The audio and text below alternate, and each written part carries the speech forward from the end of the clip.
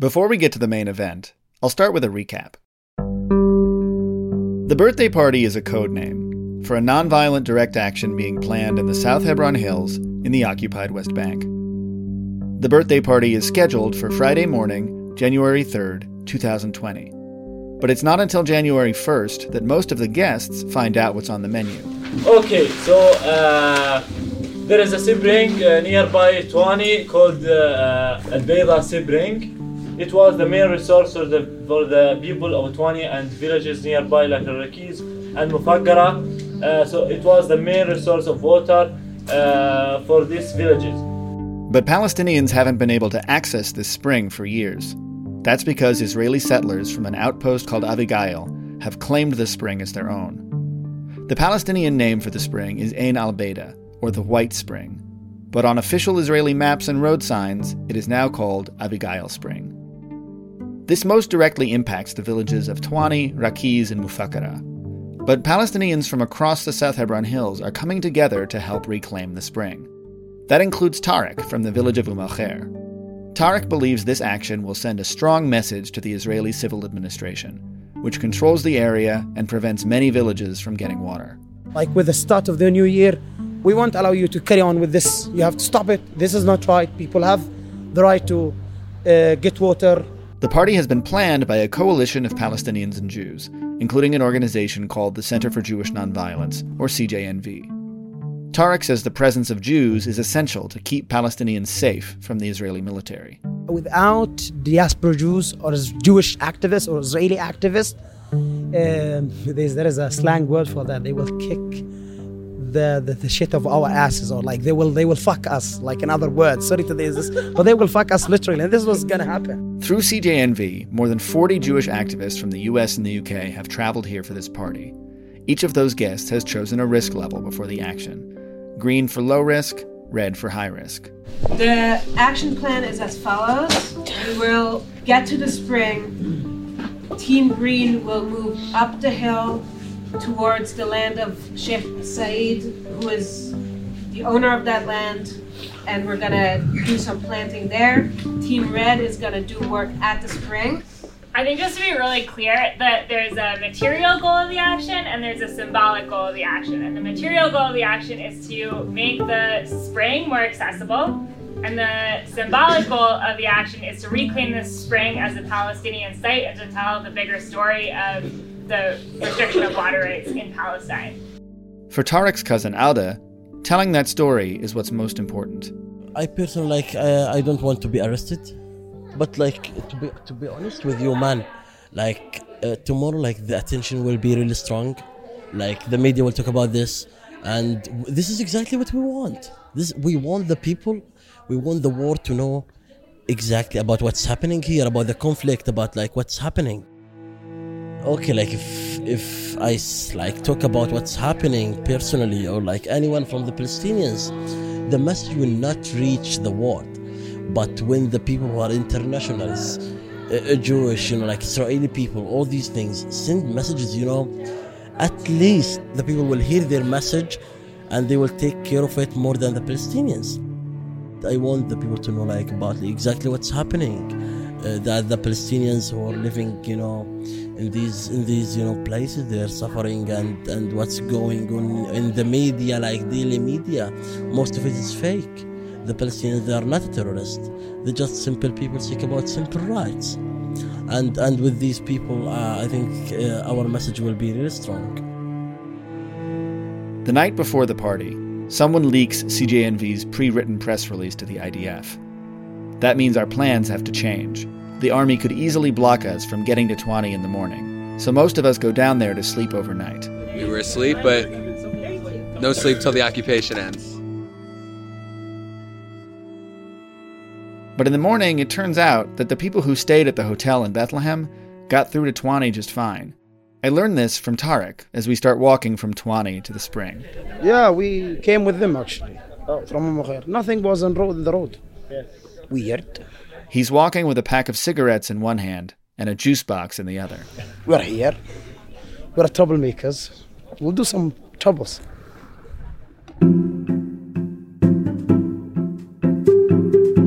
2 years ago, I spent 9 days in the West Bank with a group of 44 diaspora Jews who had come to practice co-resistance with Palestinians in the South Hebron Hills. The South Hebron Hills are in Area C, where Israel has total civil and military control, where settlers claim more Palestinian land every day, and where Palestinians live under constant threat of violence, demolitions, and displacement. But as these threats have escalated, so has the resistance, and that includes a growing movement of Palestinians and Jews working together to oppose and obstruct the occupation. For a few days, I got to see what that looks like. For Unsettled, I'm Max Friedman, and this is The Birthday Party. Part 4, The Spring.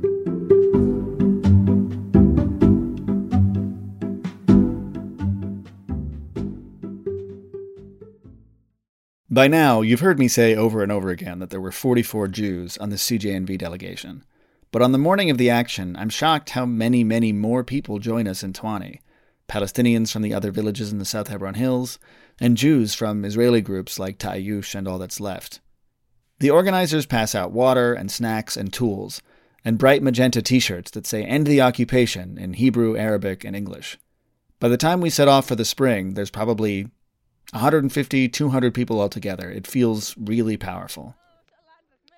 2 donkeys go by me on the left, carrying kids and giant water canisters and a Palestinian flag. Up ahead of me, there's a photographer with a couple of fancy cameras around his neck and a gas mask. It's about a half-hour walk to the spring. Before I even realize we're there, suddenly the action begins. A small group of activists start running down the side of a hill and cross the highway. I don't really know what's going on, but I follow them. It's a sticker. There's a green road sign shaped like an arrow that says Avigail Spring. The activists pull out giant stickers, exactly the size and color of the sign, that say Ain al-Beida, the Arabic name for the spring. There's 2 of these giant stickers, one to cover up each side. But first, they have to pull each sticker, quickly but carefully, off of its backing. Hold it. Go. Help me. We fucked it up, team. Wait. Hold it down. The wind. One of the stickers sticks to itself before going on the sign, so it's not exactly flat. But there's no time for do-overs. You got it. It is what it is. Okay, we're done. The deed is done. The sticker team plants a Palestinian flag in the ground next to the sign and runs back across the road.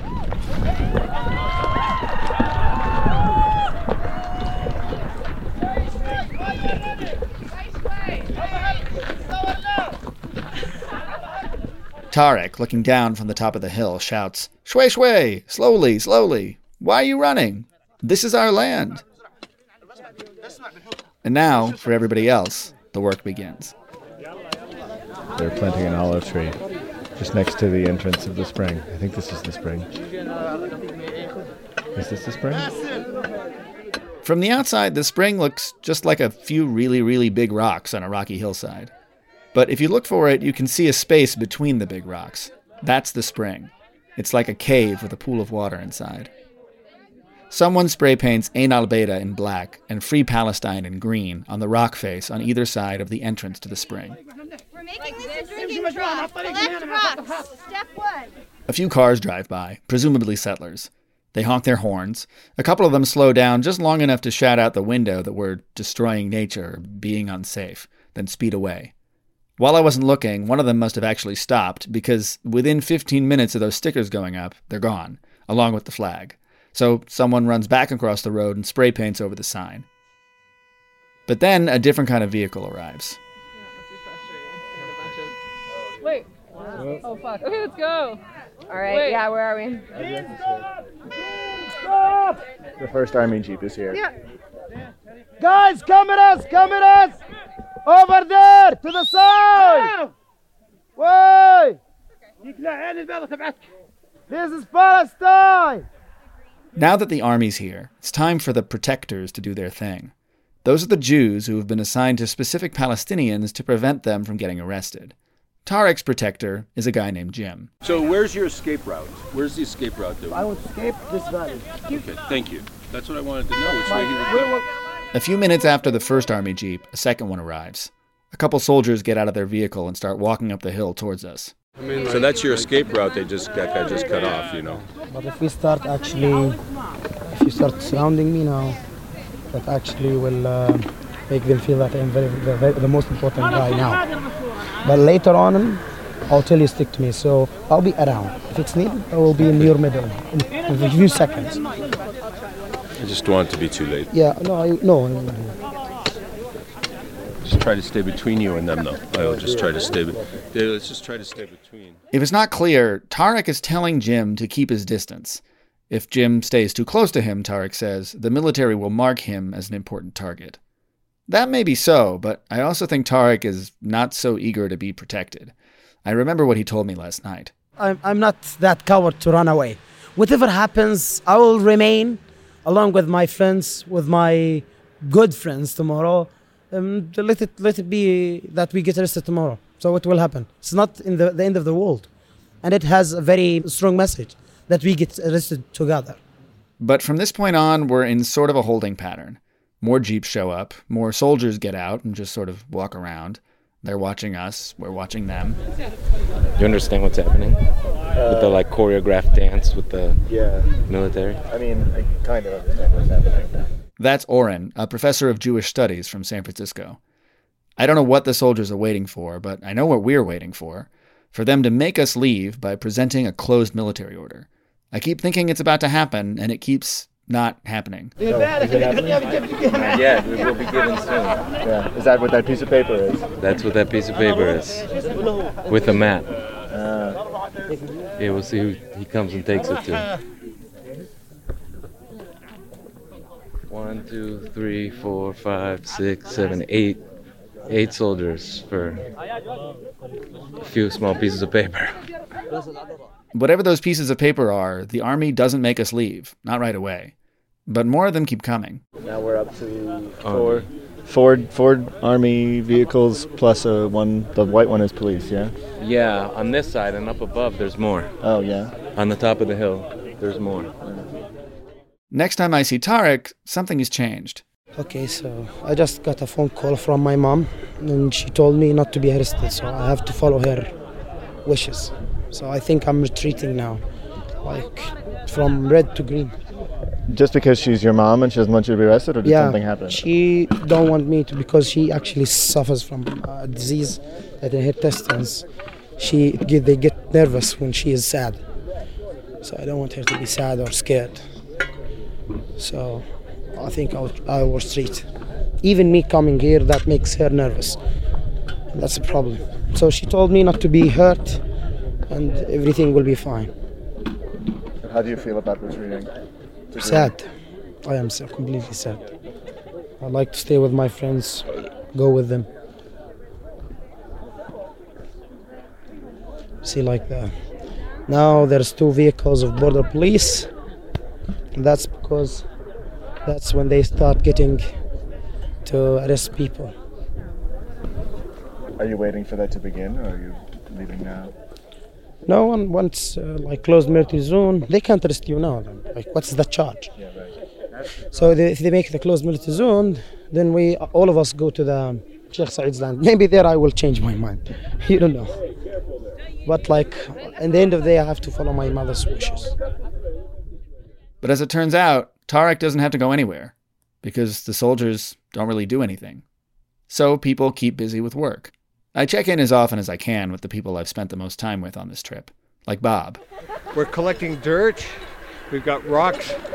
We're building a basin that the animals can drink out of that'll hold water. And so we got the rocks up there. We're just gonna seal it with soil. When I find Lily, she's picking up sticks. How's London doing over here? London's doing good. It's a strong contingency. Proving our London is proud. You're gathering brush for the fire? Yeah. A group of women and girls from the nearby villages build a fire. It's cold out here, and the fire is nice and warm.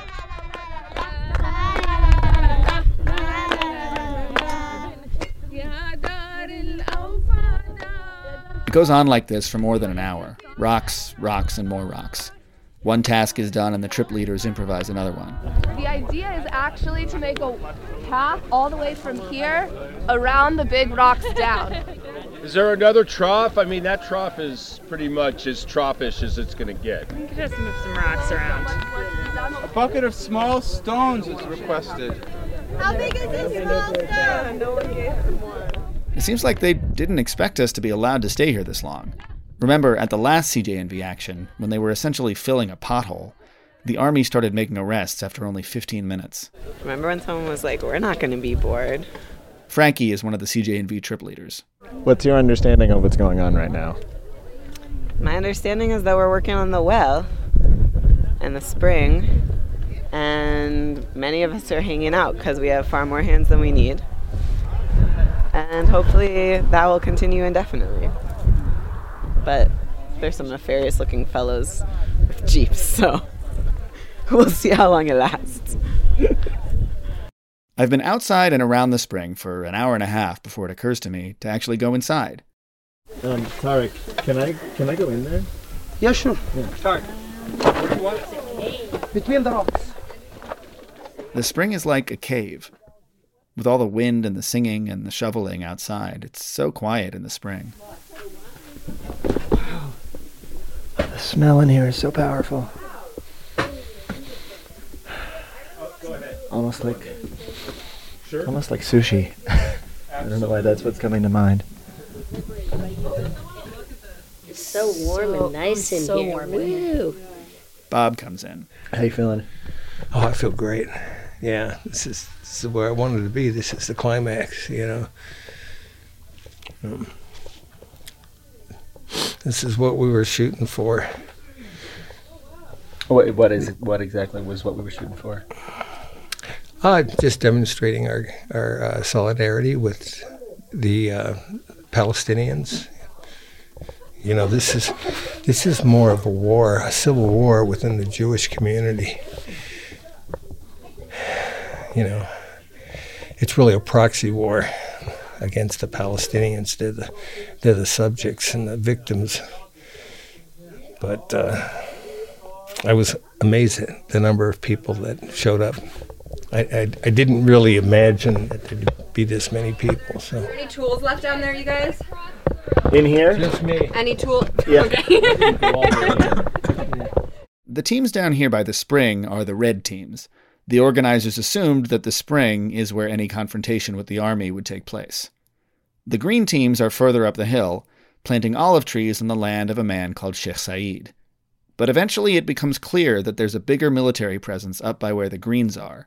One by one, the army jeeps start leaving the spring and going up the road. So one by one, the red teams do the same.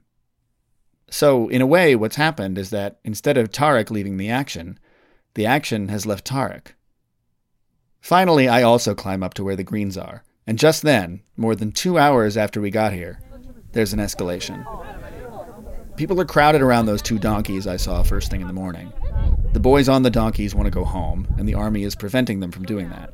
A Palestinian woman has tried to help the boys and got her hand caught in the metal contraption that they use to carry heavy objects on the donkey's back. Let her go. There's one soldier who seems to be in charge. He's got bright red hair and a beard. He starts arguing with one of the activists in Hebrew. I got this translated later. In the moment, I had no idea what was going on. The soldier says, "Don't you understand that instead of helping these people, you're only harming them?" The activist says, "Don't you understand that this is only a child who wants to go home?" The soldier, "Does he need to be escorted by 200 people? Getting home is one thing. Passing through with 200 people who are looking for provocations, that's something else. Let me tell you, if you really cared about them, if you really wanted to help, you would conduct yourself differently." The activist, "If you really wanted to help anyone other than the settlers, you would behave differently too." Eventually, he agrees to let the boys pass through with 3 activists instead of 200. 1, 2, 3. Me, you. We're going. They're gonna walk with him and make sure he gets home, and everybody else is gonna stick back because we are not looking for provocation. We're just gonna let him go home. When the boys on the donkeys are on their way, the activists cheer. The soldier responds with withering contempt.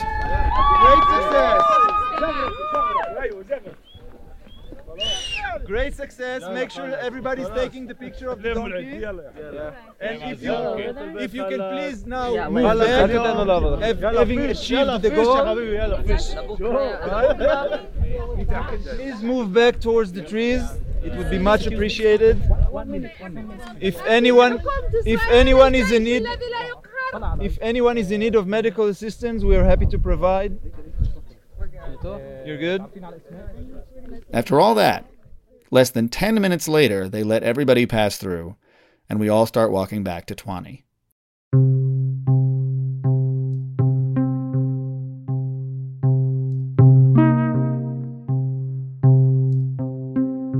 Back in Twani, over lunch, Tarek makes a speech.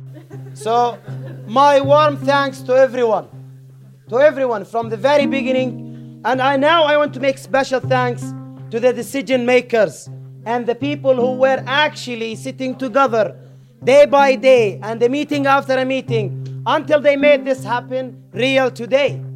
And that's, I don't want to go to names because I don't want to miss a name and they be upset from me. But what we did today is a very powerful action, and I wanted you to understand that we did it as Palestinians.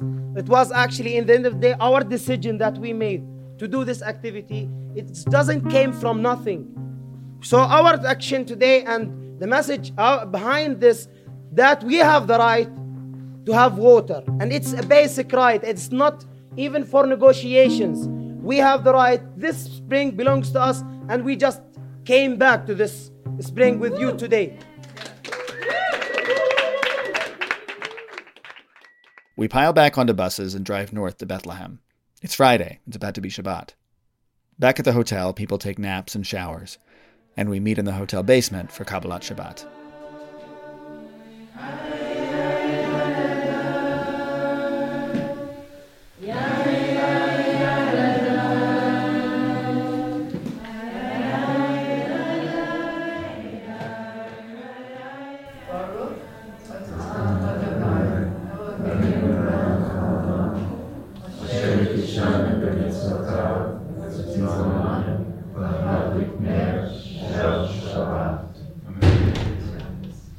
We go around in a circle and each share a little of how we're feeling. Mixed emotions all around. Tired, proud, powerful, heartbroken. Grateful for each other and for Shabbat, for 25 hours to rest and imagine a different world. Max, he, him. I am very tired. I don't very often have a Shabbat practice, and so I can't remember a time when I was so grateful for Shabbat as I am right now. And also very grateful that our friends are not in jail.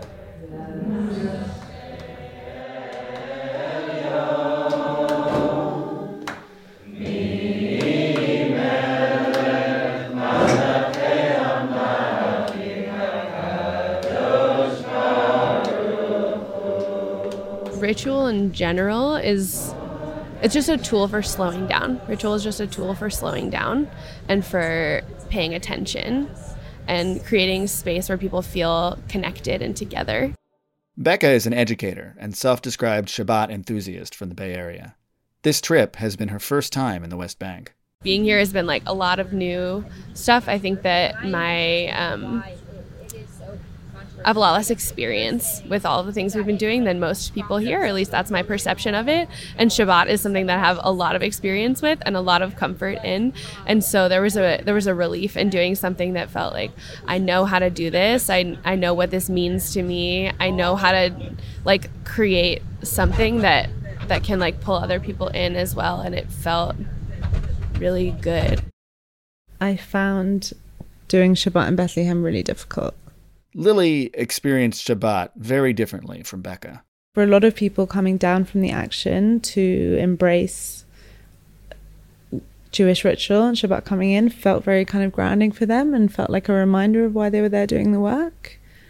And for me, it didn't offer that kind of support or solace. I don't know. I think doing a loud, expressive singing and prayer and ritual in Bethlehem in the West Bank, I felt like I was a settler in Hebron.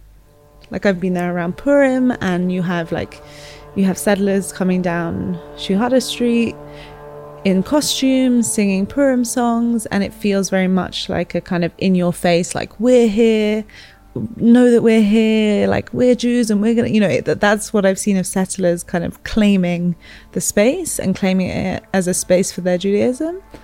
And so I don't feel like amongst these existing power dynamics that we see in terms of the occupation, in terms of who controls what happens here, it doesn't feel like it's a space that's ready for Jewish prayer to be kind of it doesn't feel like the land for it at the moment. Like, I think there's a very understandable argument about wanting to reclaim Judaism, and that was kind of what I was met with when I expressed my discomfort. I was met with an argument that was basically saying that, we don't want Judaism to be claimed by the right and claimed by those who are violent or who dehumanize Palestinians, and actually we want to bring it back to what it really stands for, which is respect and love and standing together. And it wasn't like they were trying to kind of change my views or tell me I was wrong, but they did kind of want to offer a counter narrative to my own, which was to say that that they didn't see it the way that I saw it. They saw it as a way to reclaim Judaism from the right, which is totally fine. It's a really great thing. I mean, I'm not religious myself, so I'm not particularly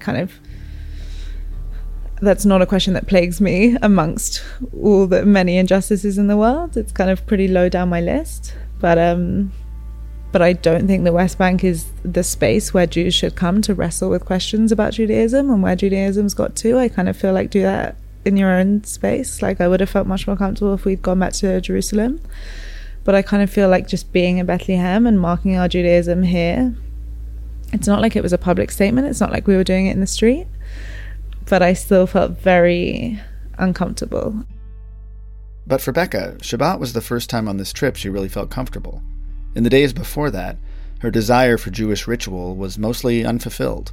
There is a point where it would be inappropriate, where, outward expressions of Judaism are associated with settler presence and the Israeli army, and those are violent groups. So I understand the need to, sort of show up in a different way. And I think that within our group, we could have done more. We could have done more. Why? What would be the purpose of doing more? I think that tradition has a lot of potential to be a wellspring for this kind of work that provides, restoration and inspiration and power to the work. That's been my experience, and that's the why. It's interesting that the word they used was power. And I think sometimes I feel like the ritual and tradition, it sort of makes you feel good while you're doing this work, and you can attract more people to do the work if you tell them they can feel good while doing it than if you tell them they're going to feel bad while doing it. And sometimes I think, fine, that's just practical, right? If you need more people, you need them to feel good. And then sometimes I think it's self-indulgent and things are bad and we should feel bad. I don't have a question. Does that resonate with you? I mean, yeah, things are really bad. They're really bad here. They're really bad in a lot of other places, and we should feel bad about it sometimes. But if we feel bad about it all the time, then we burn out and we can't actually sustain the work. And there have to be times when we feel good. And, I was asking for advice before I came on this trip of how to spiritually resource myself while being faced with a lot of the bad and be feeling bad about all of those things. And the advice that I was given was go to the water and like breathe really deeply and sing and dance and eat good food and laugh with people, because otherwise like the work just becomes pain and you can't sustain that.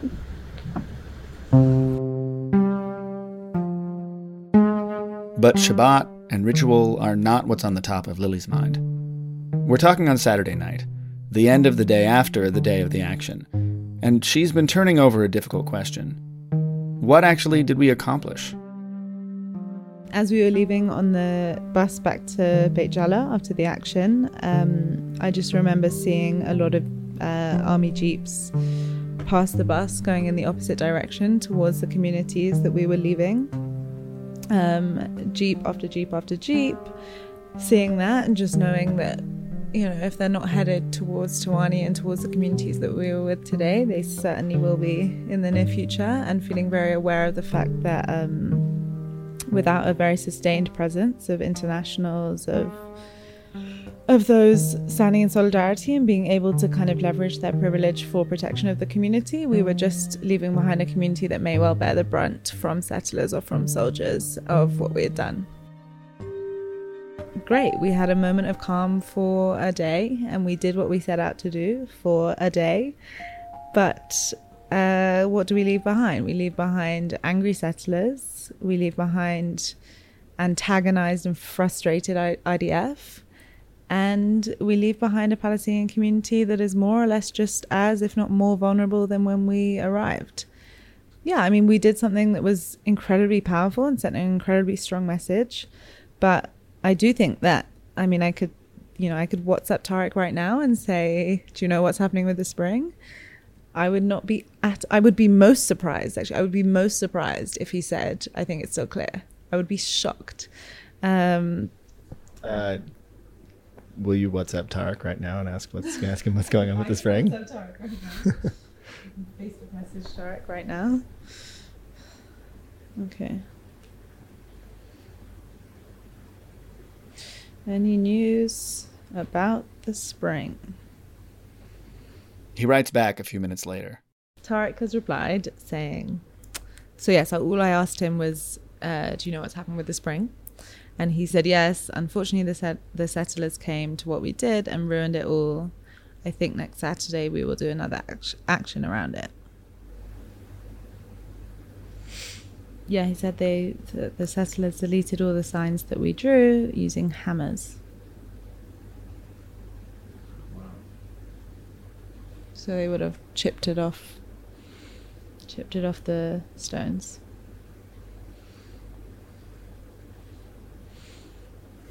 I'm not surprised at all.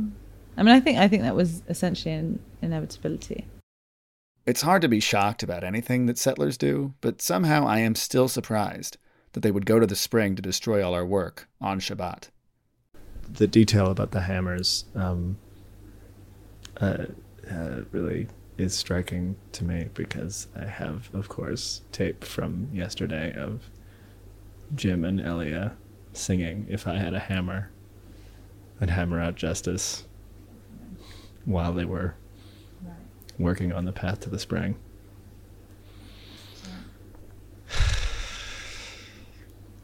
Can you guys ask if there is a hammer up there There that is they one. can bring? We can use it. There's one hammer.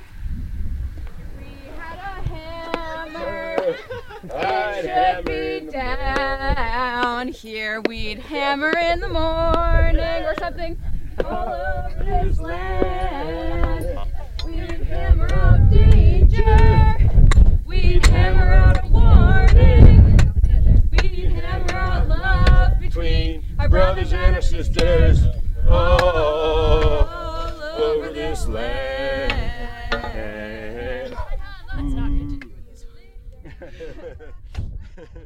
As word gets out to the rest of the delegation about what's happened to the spring, I start to hear more and more questions floating around.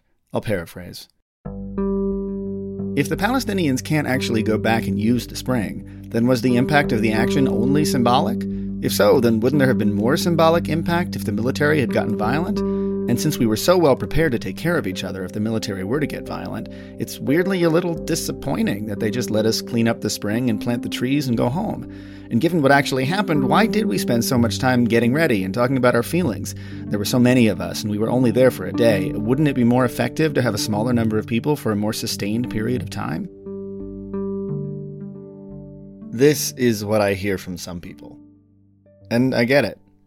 As a journalist, as a person, I can also have the impulse to poke and question and analyze and doubt. Mostly, though, I just keep thinking back to that soldier on the day of the action who stopped the boys on the donkey. There's obviously the mundane cruelty of it, the petty and arbitrary exercise of power over Palestinians that I've seen over and over again over the last few days. But what's stuck in my head is that he was mocking us.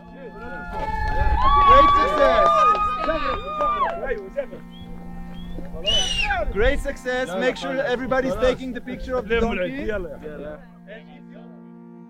I can't know what he was thinking. Maybe he knew the settlers were just going to come the next day and undo the work. Maybe he thought he outsmarted all these activists by denying them a more dramatic photo op. Maybe he just thinks diaspora Jews are silly and soft.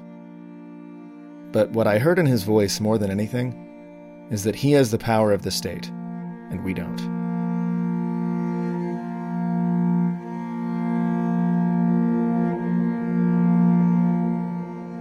A couple days after the action, we have a chance to debrief with a few of CJNV's Palestinian partners, including Tarek and Ada. So one time I said, if you want to live in the South, you have to be patient and you have to have hope. If you are not patient, this means that you cannot do anything, you will not succeed anything. And I think like all of you think about one point. Okay, like they came, they uprooted the trees, they removed or deleted the signs which we put. Okay, like we expected this, but the point is like what we will do later. So like the next step is really important. We need to go back there like one time, two time, like million time until we get the water spring. Tarek has a slightly different take. Yeah, we need actions, we need to plant trees, we need to encourage shepherds to go back to their lands. We need all of kind of other projects, but here we want to set our priorities. If you make a demonstration every day at the spring site, this for me is something in the end of the day will lead you nowhere if it's not related with taking a real action. What Tarek means by real action is strategic campaigns aimed at laws, policies, and institutions.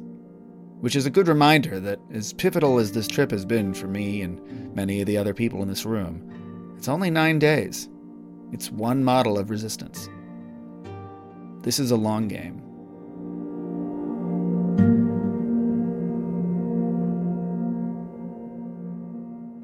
On the final day of the trip, at our big goodbye lunch, Lily is feeling encouraged. I haven't lost some of the questions that I came in with, but I have a kind of newfound respect for so much of this, of the organising that everyone in this group is doing. It's not that I didn't respect it before, but I was definitely unsure that was the best way forward or the most effective way to do things. And now I'm like, oh my God, there's so many people who have so much energy and drive and commitment and purpose and passion for this work.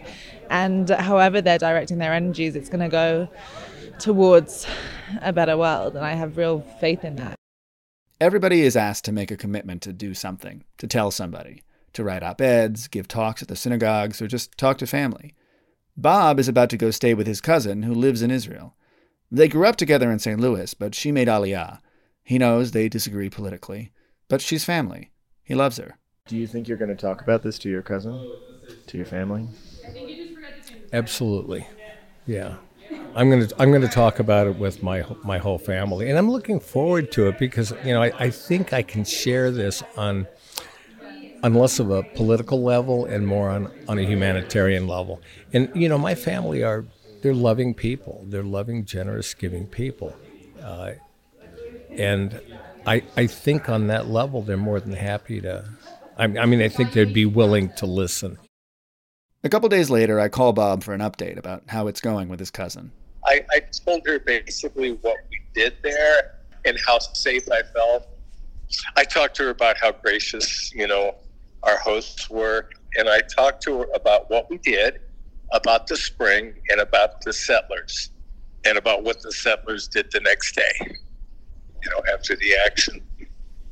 Didn't get much reaction from her. She didn't respond to stuff she didn't want to hear. That was how I interpreted her response, or her lack of response. I'm staying in her house. And I didn't want to push it, but she's never been over here. I said, you should go over there and see what's going on. You should go to the West Bank, go to some of these towns, go to Bethlehem, go to Hebron, Ramallah. And she said, no, never.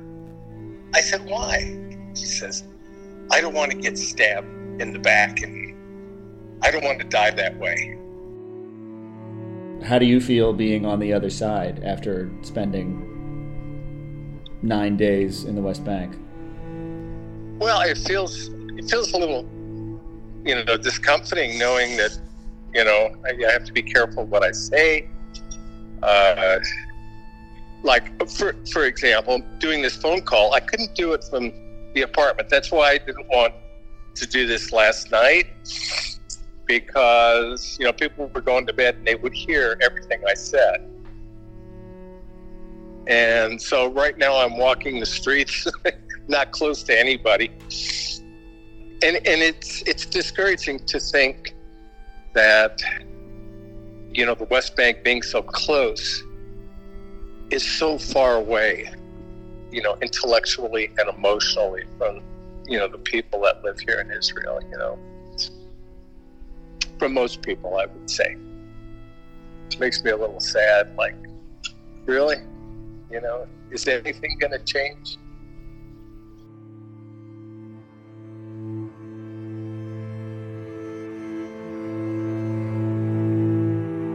A week after the original action, I go back to the spring with Tariq, a few Palestinians from the area, a few people from the CJNV delegation who were still in town, and a few of the veteran Israeli activists. They start moving rocks around, rebuilding the trough and the path to the trough. They plant a new olive tree near the entrance to the spring. Within a few minutes of our arrival, a couple of military vehicles show up. What? I'm wondering why even the soldiers came today. It's stupid. We do nothing. We just sometimes hard to understand how the occupation arms think. A group of young girls from the village stand in the middle of the road with a Palestinian flag, facing down an army jeep and shouting at them.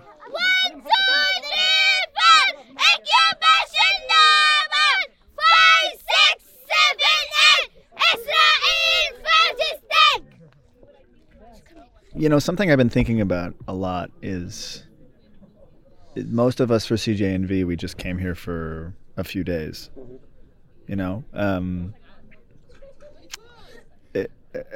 But it's a lot of work for you guys. It's a lot of work for you all. I mean, the giving us a place to stay and making sure we get food, and it's a lot of you all do a lot of work to make sure that those of us who come just for a few days are well taken care of. This is, and that's actually the favor of that goes back to the culture and the traditions of my group, the Bedouins. We are so generous. We are so hospitable, and we are so welcoming people. So, this is even our genes, and this is in our blood. We have to give the best hospitality. I guess is the few days of help that we give, just for a week or so. Is it is it worth it? Yeah, it's actually what we did along with the CJNV. It's very small work compared to what we are doing in real life. But the message out of it is very big. So this is what we are mainly concerned about. All of us, the activists in South Hebron Hills, we're all concerned about having this big picture drawn by all of those people all together, and we show it to the world. There's a lot of ignorance about occupation. People just like see the picture that the Israelis draw for the world. They don't see the facts on the ground. So people should know about it. Because I tell you, like all of the day, it's made out of the systems, and the systems, they are built by people. Like no president just came by his own and became president. People elected presidents, leaders, and leaders start behaving this way. So people can't change the whole system. So like, yeah, and this is what I believe in. And since people, when people actually know about this, they would change it, definitely. I don't think any sane person on the face of this universe would accept a life like this.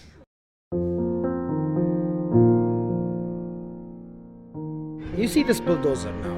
You see this bulldozer, it's a Palestinian bulldozer. If it just takes off this highway and start working all over near the highway, they will stop it. No one is allowed to work and build. Naam? You want to eat? Sure. Yeah, we're good. So see this bulldozer, if it takes off this highway and start working near the highway, they will confiscate it. No one is allowed to work near the highway. So yeah, go and find yourself some food. Yeah, you want some food? I'm okay. Okay.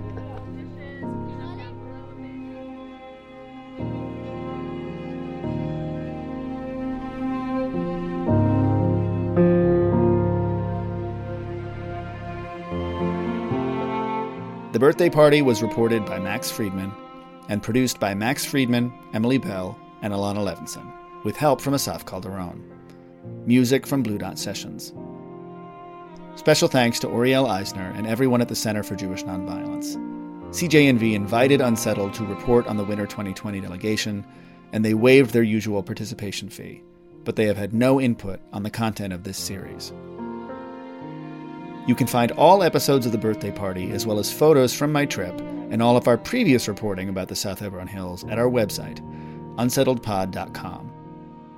This mini-series has been a long time in the making, and we really want as many people to hear it as possible. If you've learned anything, if you've felt anything, please share Unsettled and The Birthday Party with friends and family. You can follow and tag us on Instagram, Twitter, and Facebook. The Birthday Party is dedicated to two men I met in the South Hebron Hills who have since passed away, Tom Marver and Haj Suleiman Al-Hadalin. May their memories be for a blessing.